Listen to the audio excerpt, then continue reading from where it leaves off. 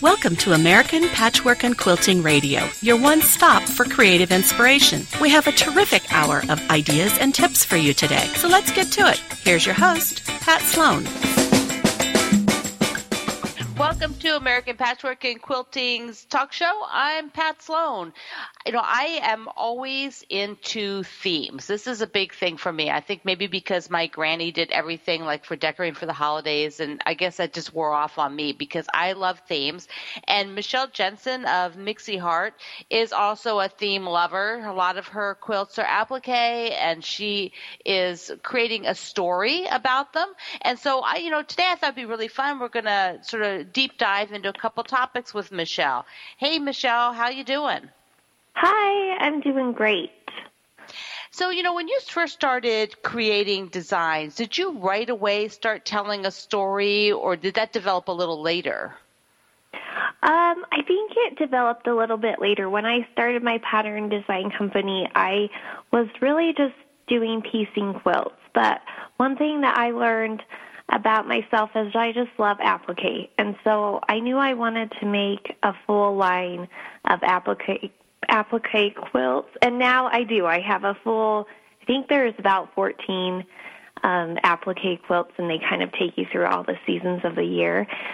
I just released my Halloween one and a 4th of July one in May, so those two are new, and I just love that change of seasons and change of color palette, and so that's kind of where I gravitated to, but I didn't start that way.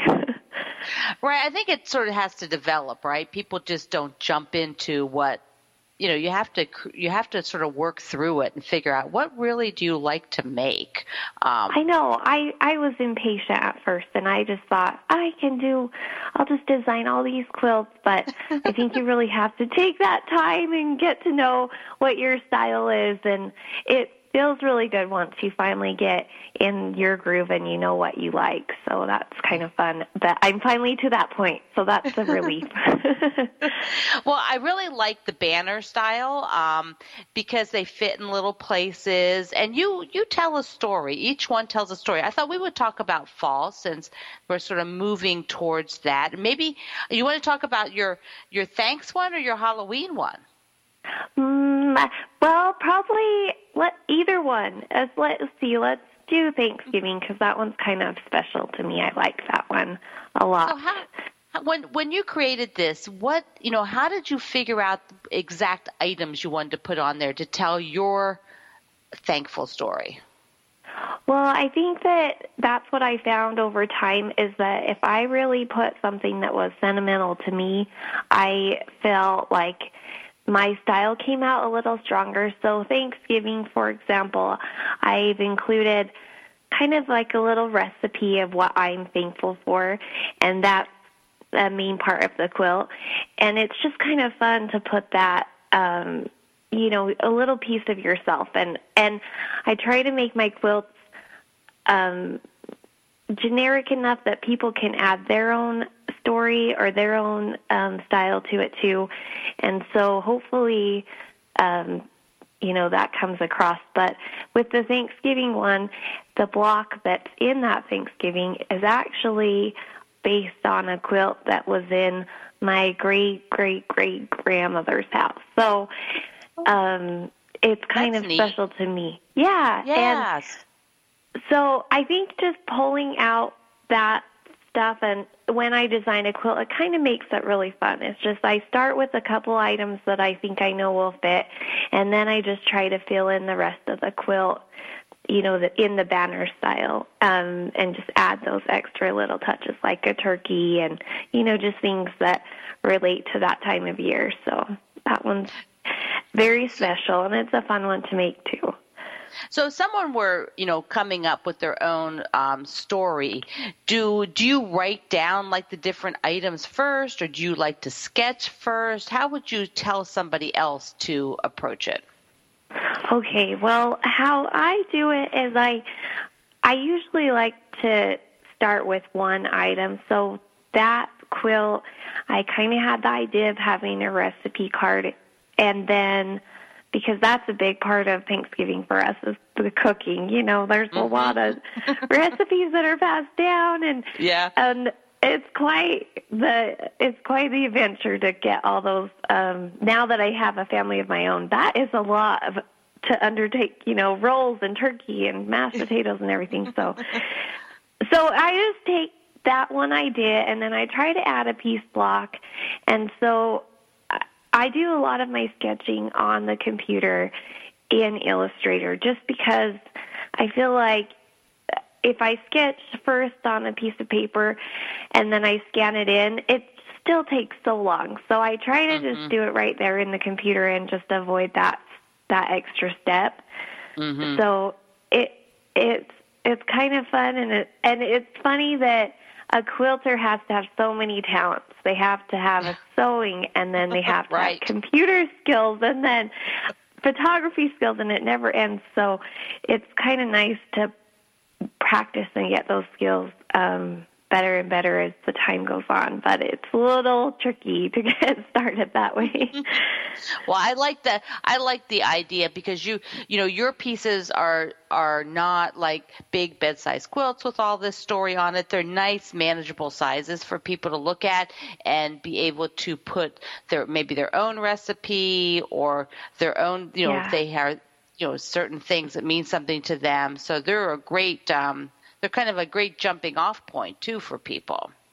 Right, and sometimes even just with the fabrics that they use. I mean, everybody has different colors and fabrics and prints that they prefer, and it's kind of neat to see how everyone can make the same pattern, but it can look dramatically different. So that's kind of a fun part for me, is to see how other people interpret my patterns. So that's fun. Neat. Well, let's switch gears so that for the other part of our chat, we can talk some scraps, which is a totally different topic. But you've been playing around with scrap quilts. How do you store your scraps? Well, I store mine in 2 large bins. And what my scrap bins are just from any project that I've made. Usually, rather than folding up the material and saving it somewhere else, I throw all of it together in 2 large bins. So I keep one with warm colors, reds and oranges and browns, and then the other I keep with cool colors, blues and greens and blacks and whites. So, and then when I'm ready to make a scrap project, I'll just pour those whole bins all over, and my floor is just covered. And my room is it feels claustrophobic, but I just will pull from all of those, and I don't really cut them in any particular size, but I just leave them kind of intact because I don't really know what I'm going to be using them for. So, well, that's probably a good point, because you know some people like to cut them up, but then you can go you're sort of like the other school of thought. If you leave them in as big as in the size that they are, then you have a lot more flexibility of what to do with it. Right, and so this weekend I made 3 bench pillows for a close friend. Or with a close friend, and then for one more person that she's sick, and we're trying to do something nice for her. But anyway, we pulled all from my scraps and made 3 pillows, and they're just darling. So it's kind of fun to be able to mix all those fabrics together, because typically I wouldn't mix as much as what I do when I pull from my scraps, and that's kind of exciting, because you can make some really special, interesting-looking things that you might not have intended to make something like that originally, but just the fact that you have so many different fabrics to pull from, it's kind of fun. I like that a lot. Do you ever keep, let me rephrase that. Do you have like a certain size, you don't keep anything that's smaller than 2 inches or something like that? Well, usually, actually, I keep really small pieces. So anything that sews away, I typically won't keep. But because I make quilts a lot with applique, sometimes I only just need a 1/2 of an inch for a berry or something really small. So I'll keep really small scraps. So that's why my bin gets really full, and I have to kind of edit it down pretty often. So I have to make scrappy quilts often. Often. In fact, that's pretty much what I did all summer long, was just try to use my scraps. I had a lot of quilts with applique, and then I'm starting one right now with my Halloween pattern. It's a paper piece pattern, so it's a great pattern to use with scraps because, you don't have to do a lot of sub-cutting. You're just applying that, just that strip right onto your project. So I kind of like that. It's going to be fun. That's true, because if you're sub-cutting like that, then you don't have to you don't have to make it a certain size. You can just use what's there, and then the rest. You do put the rest back in your bin? I bet you do. Sometimes, but I try not to. I mean, I try to be pretty picky about how I put it on my paper piece project so that I get a good scrap left over. I'm not wasting too much fabric. But that's a great place to, be able to size them down a little bit. So if I do have slivers on each side, I usually throw them in the garbage because it gets out of hand sometimes. And I think it's nice to be to keep your scraps and be diligent about not wasting. But it comes to a certain point where if you have less than a half of an inch, it's okay if it goes in the trash. Right. Yeah. So. You have to give yourself permission, right? To a certain point, it's like, we can't keep everything. We only have so big of a house. I know. That's for sure. Well, Michelle, you just do beautiful things, and I know that you're out on Instagram sharing your work often. Can you give everybody your Instagram name? Yes, it's Mixie Heart. So it's MIXIHEART,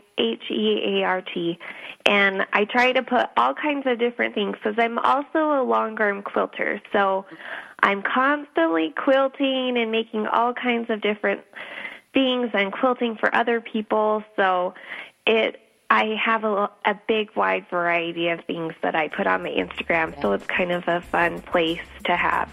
Thank you, Michelle. To share with people. This has been great. I appreciate you being here. Thank you.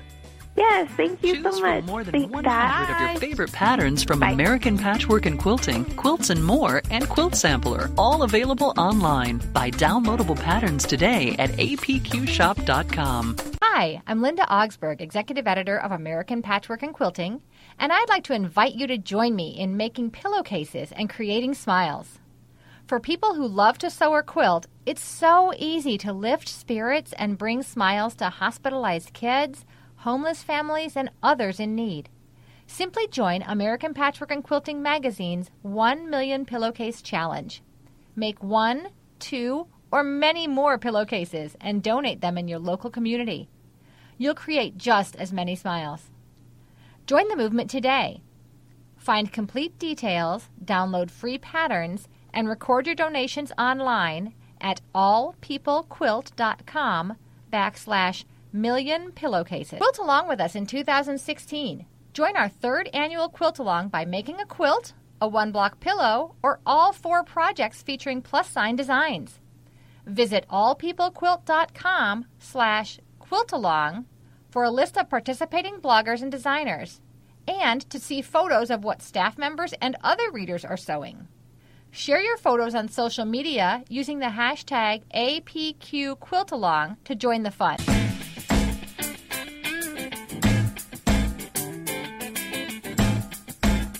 Follow American Patchwork and Quilting on Pinterest to find ideas for bags, baby projects, pillowcases, storage and organization, and more. Visit pinterest.com/APQ magazine to join the fun. Welcome back to American Patchwork and Quilting's talk show. I'm your host, Pat Sloan, and you can visit Michelle, if you didn't catch that, at Mixie Heart, which is her Instagram and her website, so same name. Mary Abreu is here for the month of September. Mary writes at Confessions of a Craft Addict, and we are going to talk some project-oriented things, like things for the holidays. So, Mary, it's that time to think holidays. It is. I swear, it gets faster and faster every year. But the good thing about it, too, is that if you start early, then you'll be done in time to enjoy everything for the holidays. So you won't be finishing things at the last minute, trying to get that tree skirt done before you have to throw all the presents under it. So.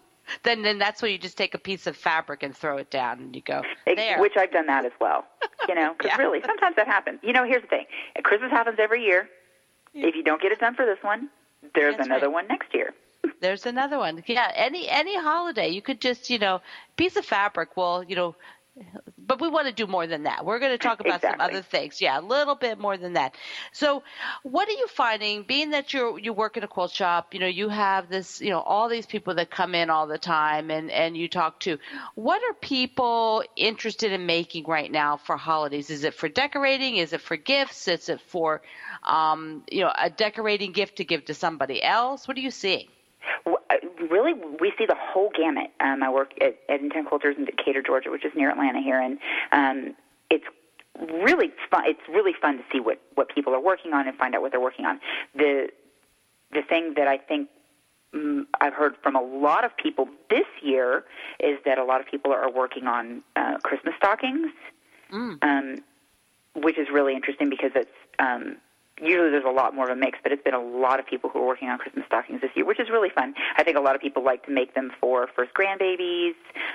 They have a new daughter-in-law and son-in-law, and so they're making those, as sort of expanding the family kind of thing, which is always fun. But sometimes I see people are traveling. They're like, well, we're doing a destination Christmas this year. We're traveling for Christmas, and we want to do something a little bit fun and different, and so we're doing these kinds of things, and so that's really a lot of fun. And a lot of time, with a stocking, it's something that most people don't remake them. I think I'm probably the only person that I know who decided one year to just completely redo all of the Christmas stockings. So I think most people tend to keep them forever and ever, but for me, I was like, hey, cute fabric, let's try again. And actually, when you were saying people travel, that making like a little small stocking, if you're going to have a destination holiday, would be just adorable because it's sort of like bringing home with you. And even if you're just going to maybe grandma's house and you have your own stocking at home, but you could bring little mini ones, right? Yep, we did. We traveled for Christmas one year, and I wish I'd really had the foresight to make a little mini tree skirt. We picked up a little tiny live Christmas tree at Whole Foods, like 2 days before Christmas. It's like a Charlie Brown Christmas tree, really and truly. Yeah. And I wish I'd thought to bring just like a little mini skirt, because it would take a couple of fat quarters, maybe some charm squares. Could have put together something really cute that would have been kind of fun, a little more decor-ish than the fabric napkin that I threw underneath at the last minute. There's a holiday napkin. So what about panels? I've always been a super big fan of panels. I think because when I entered quilt making, they happened to be popular. And my shops locally happen to always have panels, from baby panels to holiday panels to seasonal panels. Do you carry those at In-Town Quilter? Oh, yeah, absolutely. The shop stocks a variety of panels all year long. And they're really such a great way to jumpstart a project because you've got sort of the focus built in, and you can just put a couple of borders on it, or even just quilt it and bind it if you really wanted to, depending on the size of it. But you have options for things that you can do with it. And really, a lot of people leave panels intact, but sometimes they're really interesting to cut up and sort of use different parts of it to kind of focus and get a different look from them as well. We have a lot of the Mountain Peak Creations patterns because they've done some really interesting things with panels, different borders and different settings for them, so that it adds a little more interest. And for me, it's always a good excuse to have some extra fabric to kind of like, I could just put this, but this would be so much cooler. I saw on my Facebook group some people, it wasn't maybe necessarily a panel, but it could work that way, as they did like the attic window kind of setting. So yeah. Yeah, so because look out. I mean, you have the option of using it the way it is, but I think it's always fun to just kind of stretch yourself creatively and see something different that you can do with it, to just kind of make it a little more, if you want to. But the great thing about the panel is that if you don't, and we've got a panel right now that I absolutely love. Boy, I'm such a Pinterest junkie sometimes, and I'm really into the chalkboard art. Oh, so we have it's like a text. It's a chalkboard style Christmas tree, so it's all text, and it's so pretty. And I really it's going to have to follow me home. I don't know what I would do with it, but I need it. It's going to hang somewhere in my house. It would be. I love that chalkboard stuff. That is just so cute. We kind of use that in our Splendid Sampler banner and the logo for it, the chalkboard kind of look. Yeah, I love that. I love those kinds of text things. So it's like, this is perfect for me.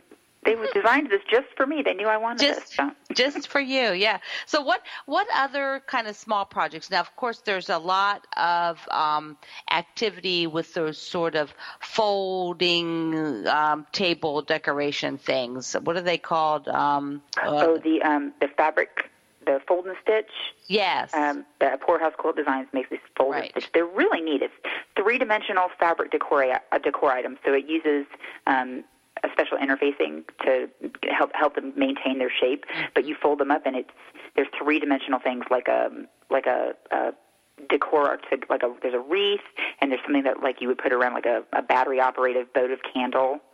So they're really kind of neat things. They have Christmas ornaments too, so you can have these dimensional Christmas ornaments made with fabric that you love. And I think one of the great things about it is that you can use seasonal fabric, but you can use fabric that you love, so you can have an item that can be decor for any time of year. A special occasion. I think we all love to decorate for different reasons. Quite frankly, any way that I can incorporate fabric into the decor is just another reason to justify bringing it into my house. So it's like taking table runners and things and table mats just to more of a 3D kind of effect. The other thing that I'm seeing out there are those tuffets, those stools. Oh. Have you made one? I have made. There is a tuffet pincushion. Oh. Which I absolutely love. The only thing I need for it are the feet, and of course I decided that I didn't want to use what they said to use. I want to do something, very me for it, so I'm trying to find something to work. But I love that. So that was sort of my, I really want to make the tuffet, but I don't know what fabric I would use. So until then, I'll make the tuffet pincushion and dwell on it. But I love it. They're so beautiful, and you get such different looks out of them by using different fabrics. They're incredible. And they're really cool. They take a little bit of time, I would imagine. I haven't explored that too much. They do, but the interesting thing is that they're foundation pieced, which is really kind of nice because you're basically sewing on the lines, which I think really does help it come together very easily. So I don't think it's a lot more involved sewing than making a quilt. Okay. I think the assembly of it is works a little better if you have an extra pair of hands, but with all of the foam and the wood and things like that. But boy, they look so fantastic, and it's really just every one that I've seen looks so different because the fabric really does change the look of it. Yeah, I agree. I mean, and you can go out on Pinterest or out at the website for the people who did them to see that kind of stuff. What I want to do is give, we have maybe 2 minutes, give a couple other ideas that you've seen out there. I know the Moda Bake Shop has a lot of projects. Have you peeked out there lately to see anything fun? Oh, my gosh. I fell in love with these little stocking gift card holders on there. Ooh. Because I mean, sometimes you have to give a gift card. I mean, it's just, you want to not, but sometimes, you have to do it. And so it's fun to give them creatively. But I thought it would be so neat. You could do them for like a little advent calendar to sort of count down Christmas and have, you could put treats in them, but we really like to do things like different activities related to it. So you could put a little activity of the day in there to count things down, and then, leave them on the tree and use them for decoration as well, which is really kind of fun. That's a neat idea. That is a neat idea because the activity part is fun. I mean, you have kids, and so I'm sure that you don't always want to just be giving them, junk. It's nice to say, let's do, watch TV together or watch this movie together one night. Fun. Yeah. So I was trying to go on their website this very second, but I didn't get there. So, I think they have like a cool scissor case out there. I was trying to find it. Oh, yes. I've seen that one. I think Don Cornell did that one, and it is so cute. And really, especially for quilters, and I know a lot of people who are in guilds do Secret Santas and Christmas swaps and things like that. So it's a really fun thing to make. I mean, obviously, you can always pick up some cute little notion or get somebody a fat quarter, but it's so much more fun to make something for someone else and know that they're going to use that and think of you when they do. Okay, in 30 seconds, you have a book signing coming up at your store. Tell us. I do. I am doing a book signing on Saturday, the 24th of September, from 11 to 1 for my new book, Hack That Tote. I'm so excited. It's going to be fun. I know. I wish I was there, Mary. I so wish I was there. I wish you were too, but I'll see you next month, so it'll be all good. That's right. That's right. So you can visit Mary out at Instagram for That Craft Addict, or just visit her at the shop at In Town Quilters where she works. Thanks, Mary. Fantastic. Thanks so much, Pat. Talk to you next month. Okay. We'll be right back after the break.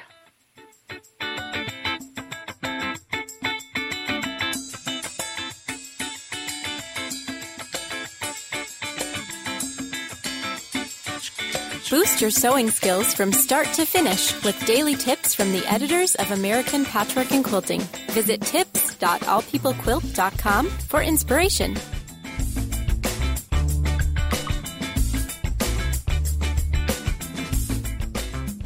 Hi, I'm Linda Augsburg. Join me for a fun video series called Show Me How, brought to you by Baby Lock. Each month, I'll show you how to complete a simple project from start to finish. Learn new techniques, see tips, and sew a great project with me. Visit allpeoplequilt.com/videos to watch. Get 2 full years of American Patchwork and Quilting delivered right to your door for the price of 1. That's a full year free. Every issue is packed with never-before-seen projects from top designers, detailed photography, complete materials lists, and easy-to-use pull-out patterns and quilting diagrams. Subscribe today at allpeoplequilt.com.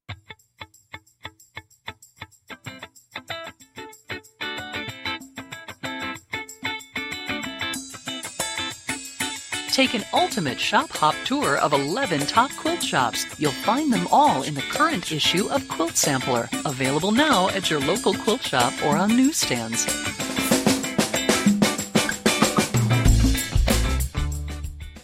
Welcome back to American Patchwork and Quilting's talk show. I'm your host, Pat Sloan, and I'm super excited to have Kathy Dowdy here. She is the owner of Material Obsession, a fabric designer and author, and we are going to deep dive over the second half of the show into some super fun details and things that Kathy's been working on. So, Kathy, you're on a U.S. tour right now. I am. I started in Sisters at the Quilters Affair and did 5 days of workshops and a couple of lectures out there in a place that's only described as heaven on earth. Filled with fantastic quilters in a beautiful setting, flowers, trees, mountains, absolutely glorious experience. So even though we all work really hard, it's quite a rejuvenating thing. And now I'm headed east. I'm at Craft South this weekend in Nashville, Tennessee, and then on to Toronto. So it's a pretty fun little tour I'm on. So you live in Australia, and when you do a tour like this, how long do you generally stay in the U.S.? Well, I stay as long as I can to make sure that it's financially viable for everybody that's involved. So I'm usually here 3 weeks and up to as long as 5 weeks. But, because I do have a shop in Australia, I do have to go home to work. Right. But the lure is strong. And do you have family in the U.S. that you try to connect with? I do, but my family's all on the East Coast, and the last 2 trips I've made have been predominantly the West Coast, which is a little bit easier to manage. Coming over and staying and up until sort of the Texas area is a lot easier than traveling east. But my next trip I'll be seeing family. Super, super. So tell me, I know I had a friend who went to Australia recently, Sherry, and she was able to pop into your shop, and I believe you were even there. So tell me where your shop is and a little bit about it. Material Obsession is in just outside of the city of Sydney in Australia, so it's a really convenient location for tourists that come to Sydney to hop on a bus, and 10 minutes later they're at my shop. And we absolutely love having Americans come in because our shop's a little bit different from shops here and there. So they come in and are quite sort of surprised at the way that we merchandise our fabric and the way that we make our quilt samples. And my staff just love talking to them, finding out, where they're from, what kind of quilting they do, and sharing stories. Because oftentimes when we talk to them, we end up finding out that we know somebody they know. It's a small world, isn't it, Kathy? Like you and your friend. When she came, she said, "Oh, I know Pat Sloan." I said, "Oh, yes, I've met her as well." And by the way, I just saw her in Sisters, which was really fun. I know. Sherry gets around. She's she loves to travel, and she's an obsessed quilter, so she ends up in a lot of shows. So one of the things I want to talk about, Kathy, is how you use and think about fabric, because one of the things that I think is a signature for your look is how you combine fabrics, and it's gorgeous and wonderful and exuberant, so exuberant. You have a background, when you got out of college, you had sort of an interesting sort of first job. Tell me about that. Well, yeah, I think the whole thing about the way that I mix fabric does combine, and I think this is true for everybody.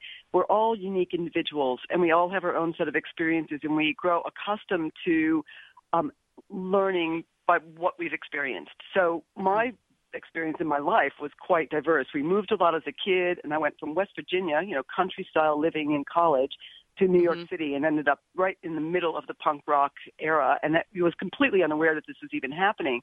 And from there, it was quite a shock to go from bluegrass music to, safety pins and faces and things. So the first thing I realized is I needed a new wardrobe, and then I proceeded from there to really study and look at what was happening in New York on the streets and fashion-wise. So I worked in advertising, and I worked in the fashion district, and then I ended up at Swatch Watch when that was a brand new company. And the combination of a new product, a plastic watch, which was unheard of in those days, and then combining color and lifestyle made me think, oh, this is quite interesting to look at things that we perceive as traditional, add our current contemporary perspective, and create something that's new. And that's something that I took to our business, Material Obsession, right from the very start, looking at something that's traditional, throwing color and pattern and quick, easy patterns to that. And that was 13 years ago. So now that experience based on living in Australia, which means, people always ask me, why is quilting different in Australia to the States? And I think part of the element is that because we're so far away, we don't actually get ranges completely delivered, or we don't get things on time, and we often find gaps in what we expect or we need, or we expect that we think we need. So we have to make suitable substitutes. So my experience in the shop has been, I don't have that fabric, but let's see what else we can use. And, just like bicep curls, I exercise that decision-making process with my customers and their personal tastes on a daily basis for 13 years. So I've become very comfortable at making decisions that aren't obvious. I like to look at the fabric, decide what it is that's appealing to me, the color, the size of the graphic, the shape of the print, and then find something else that does exactly the same thing or something better. I think that's really like your brain is a tool to look at things differently, because a quilter who's doing things not like your color palettes or your fabric selection, it's sort of hard to start to sort of break over and do that. You've written several books now, and I think a lot of your books have really good information to help people learn how to do that. How do you walk somebody into your world of picking fabric? Well, I think it's a little bit of a twist on that idea. Because I work in the shop, it became very clear to me in the beginning that my taste is rather eclectic, and not everybody wants to do exactly what I want to do. But what they want to do is work their own personal taste the way that I work it.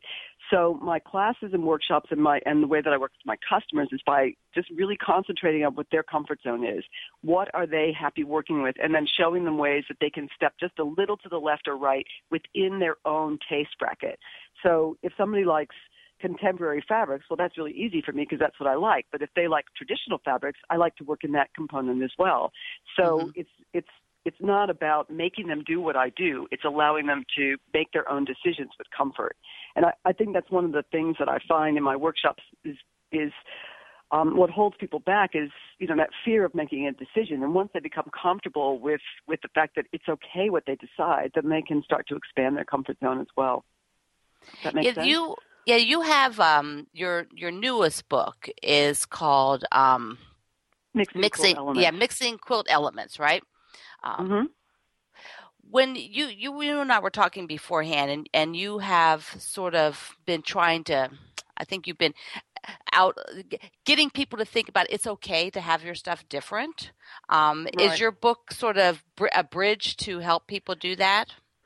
Yeah, I think the quilting industry is vast, and there are lots of places where people can enter into that. But I think once you've been a quilter for a while, once you've acquired some skills, you have a great opportunity to mix up what you've learned to create your own unique story. And I think that the responsibility, or it is a responsibility to me to think that someday somebody's going to look back at my quilts, and I want them to know they're made by me. And I want everyone else to understand that that's your legacy for your family, your friends, or whomever stumbles across your quilts in the future, to be able to get a little bit of an idea of the time and space that you lived.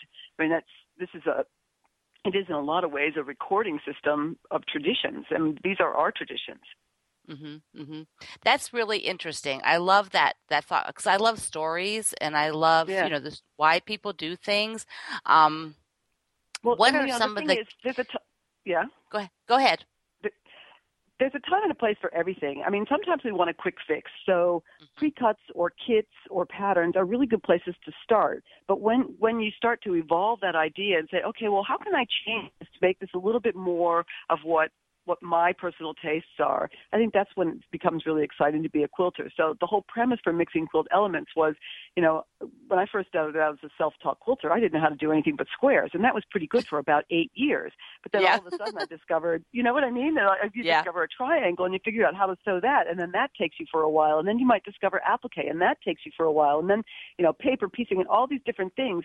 But I watch us, and collectively, because we're all human, I watch how people come in and they sort of fall into a pocket, and they're, well, I'm an applique artist, or I'm a piecer, or I do wool felt. And I think, well, what if we mix all that up? It gives us even more space in our own area to become unique.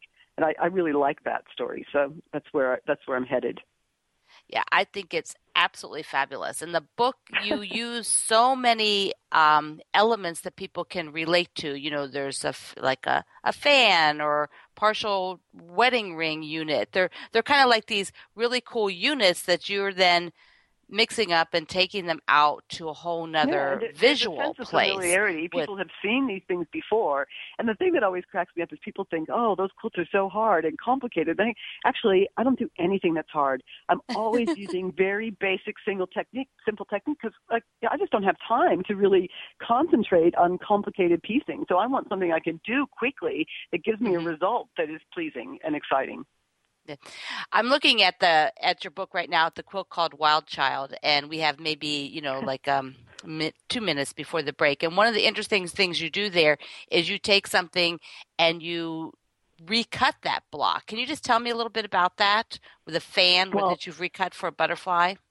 Yeah, the Wild Child was really a lot about the border. It uses a very dynamic black and white triangular or diamond-shaped border by Jane Sassaman.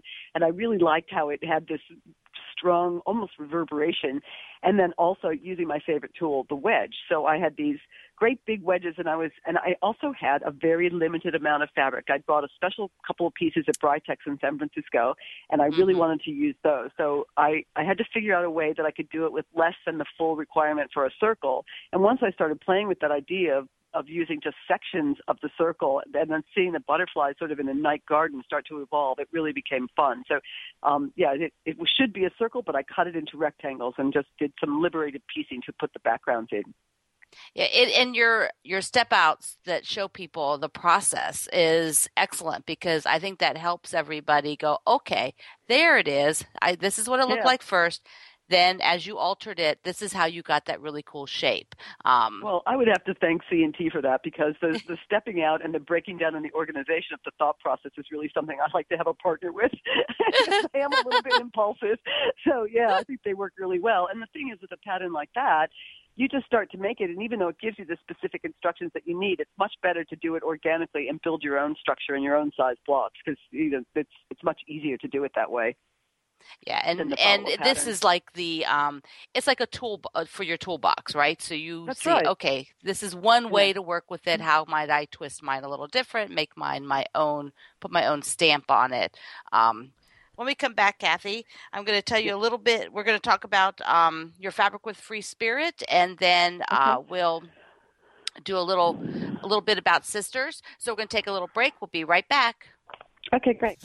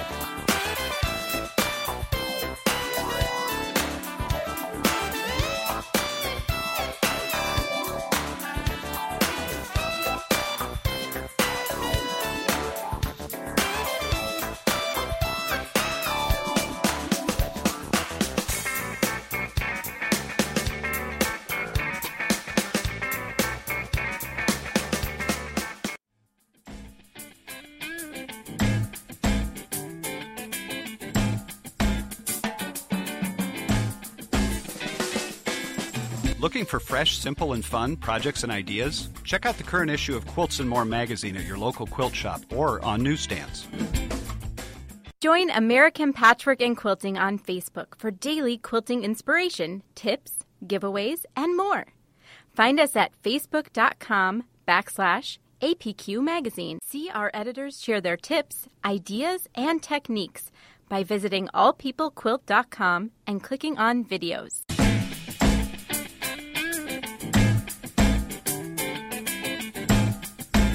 See what other quilters are up to on the American Patchwork and Quilting page on Facebook. Simply go to facebook.com and search for APQ Magazine.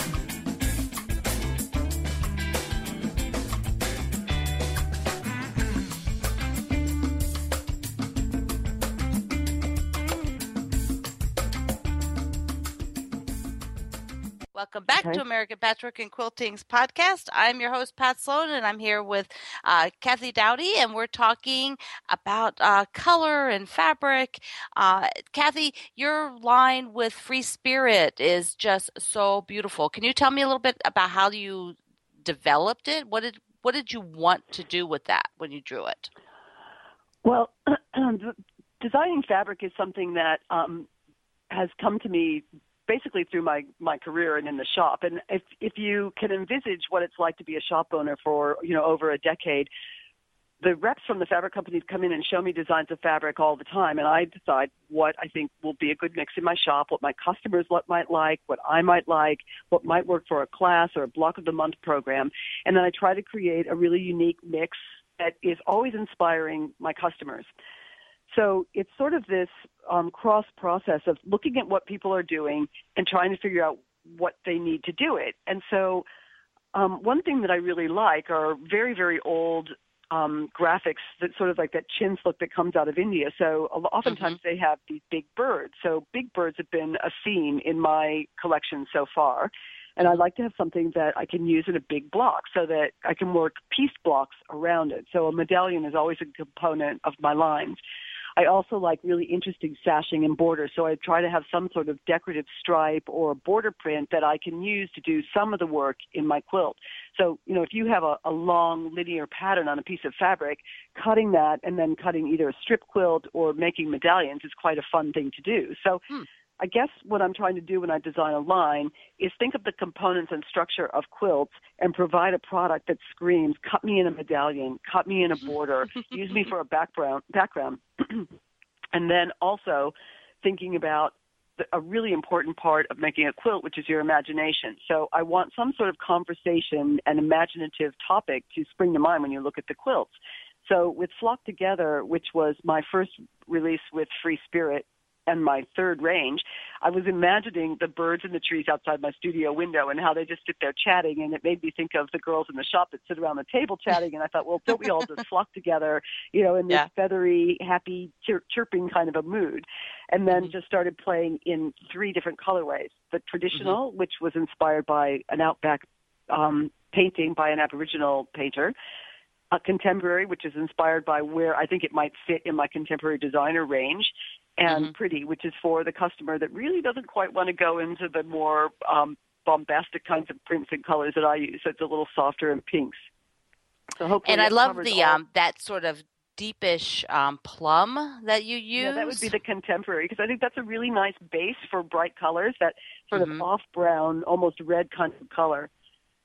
Yeah, and when you're coming up with that color palette, are you pulling, how do you work that? Because everybody does it so different. Do you take color swatches, or are you taking photos, and then how do you sort of build the color palette in your mind? Well, you design fabric. We all start with sort of an idea. So I might pull images from magazines, from fabric, from books, postcards, pieces of artwork, and compose a little directional path. And then I sit down with a pencil, actually, and draw my designs. So I would draw my birds and I draw my graphics, and then I'll use tracing paper, and because I'm really quite old-fashioned that way, and I quite like the manual development of my idea.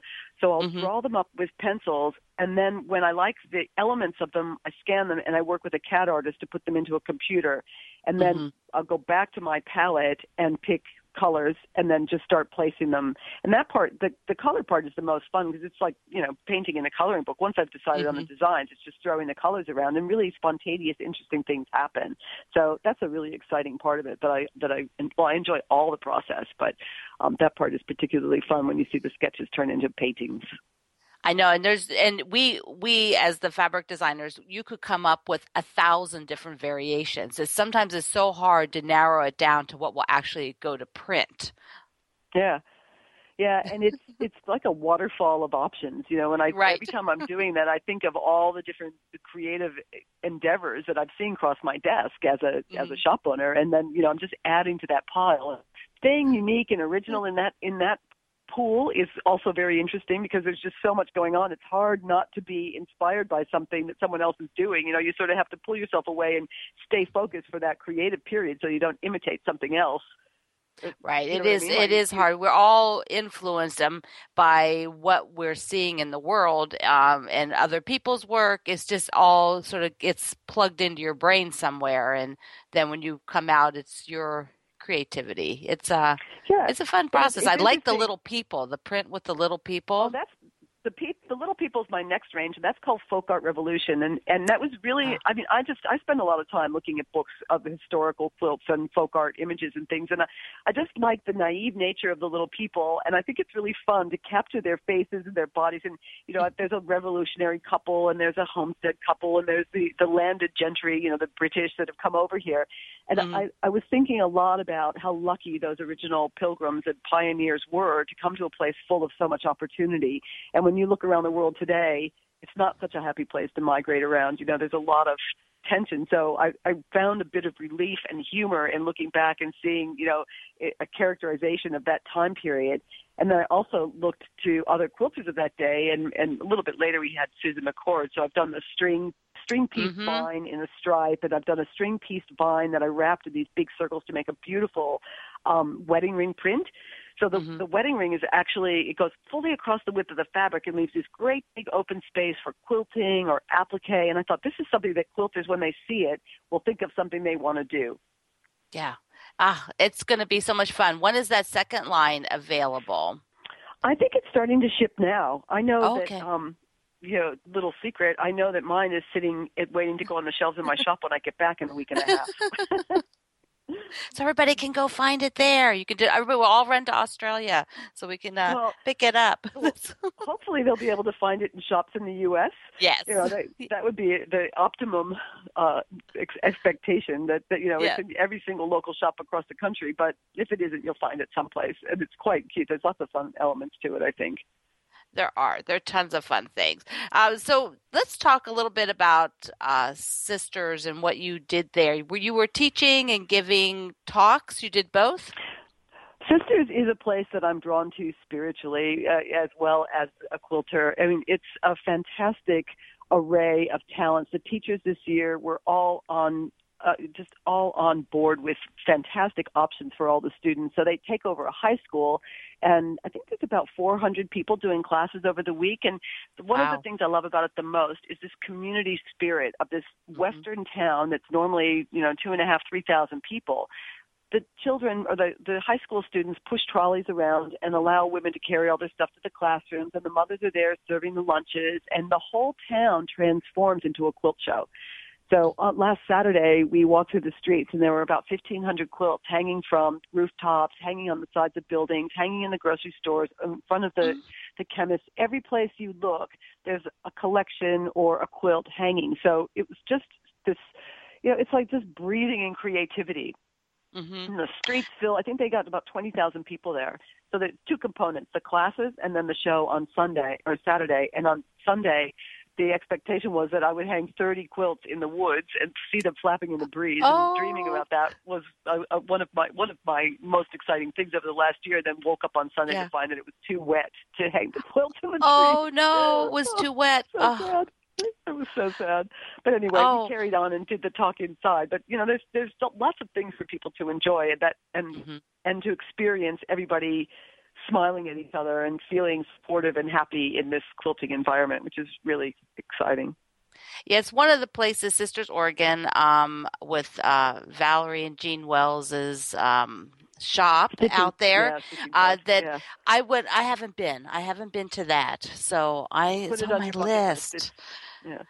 Yeah, I need to do it. So when you have a class, just tell me a little bit about one of the type of workshops that you teach, because you know, every teacher is unique in what the class is, the purpose of the class. We have about 2 minutes, Kathy. Just tell me a little bit about when somebody comes to your class, what is it like? Well, I always assume that when someone's coming to my class, they're coming with the expectation that they're going to expand their comfort zone. So I always talk about color. I always walk through a few of the basic principles that I use when selecting my fabrics for a quilt, and I get them to really become present in the moment, assess where they are, assess what they brought, see what they might be missing, see what they might have too much of, and to become, you know, part of their process.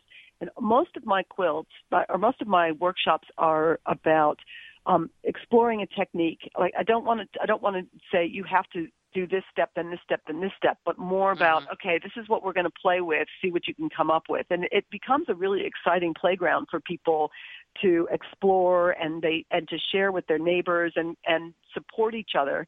Because I think one of the things that's really important about being a quilter and growing is feeling super comfortable and super supportive and knowing that whatever you do, people will be on a positive note instead of a negative note. So you know that you're in a trusting environment.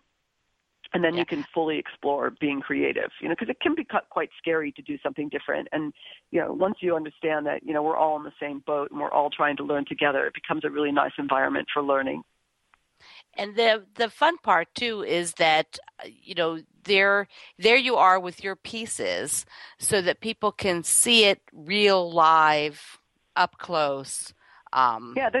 There's a lot of there's a great depth in doing workshops. I mean, I think personally it's quite confusing to have all that stimulation around. But when you do a workshop, if you concentrate on what's happening there and then go home and work in your own space, all the lessons and all the ideas will be able to come back out,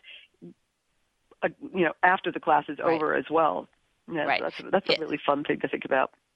Yeah, I think it's an absorption level. So if anybody goes out to your website on Saturday, the 30th of April, 2016, if they go look at that post, there's a little you gave some pictures of one of your workshops in progress, and so people can get a feel for what that looks like. It's always fun to actually see one in action, the tables and everything. Yeah, and I do that on Instagram as well. Instagram is such an instant satisfaction, and when I'm doing the workshops, I often throw a couple of works in progress up because I know I very rarely get to see the finished product unless someone sends it to me.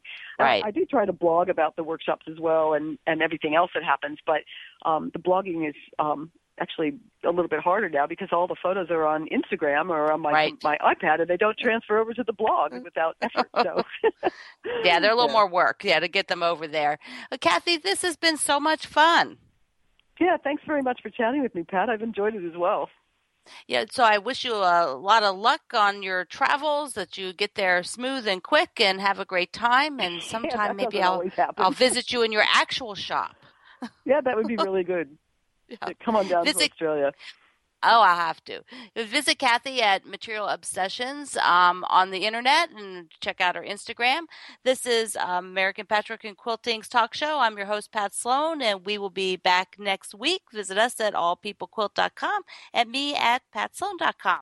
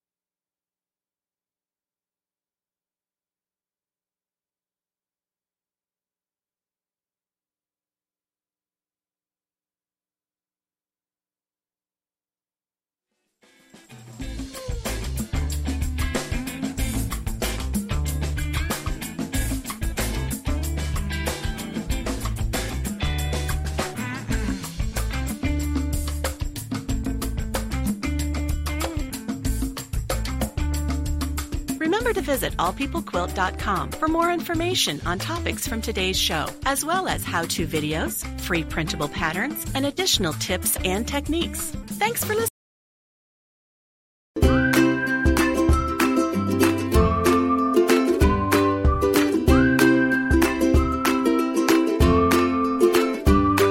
Hi all, and thanks for listening. Keep in touch. American Patchwork and Quilting is on Facebook, Pinterest, and Instagram at All People Quilt. Email us at apqpodcast@meredith.com. Resources for this week can be found at allpeoplequilt.com/podcast. And if you love the American Patchwork and Quilting podcast, please subscribe on your favorite podcast app for free. And don't forget to rate and review the show. It helps other quilters find us. Have a creative week.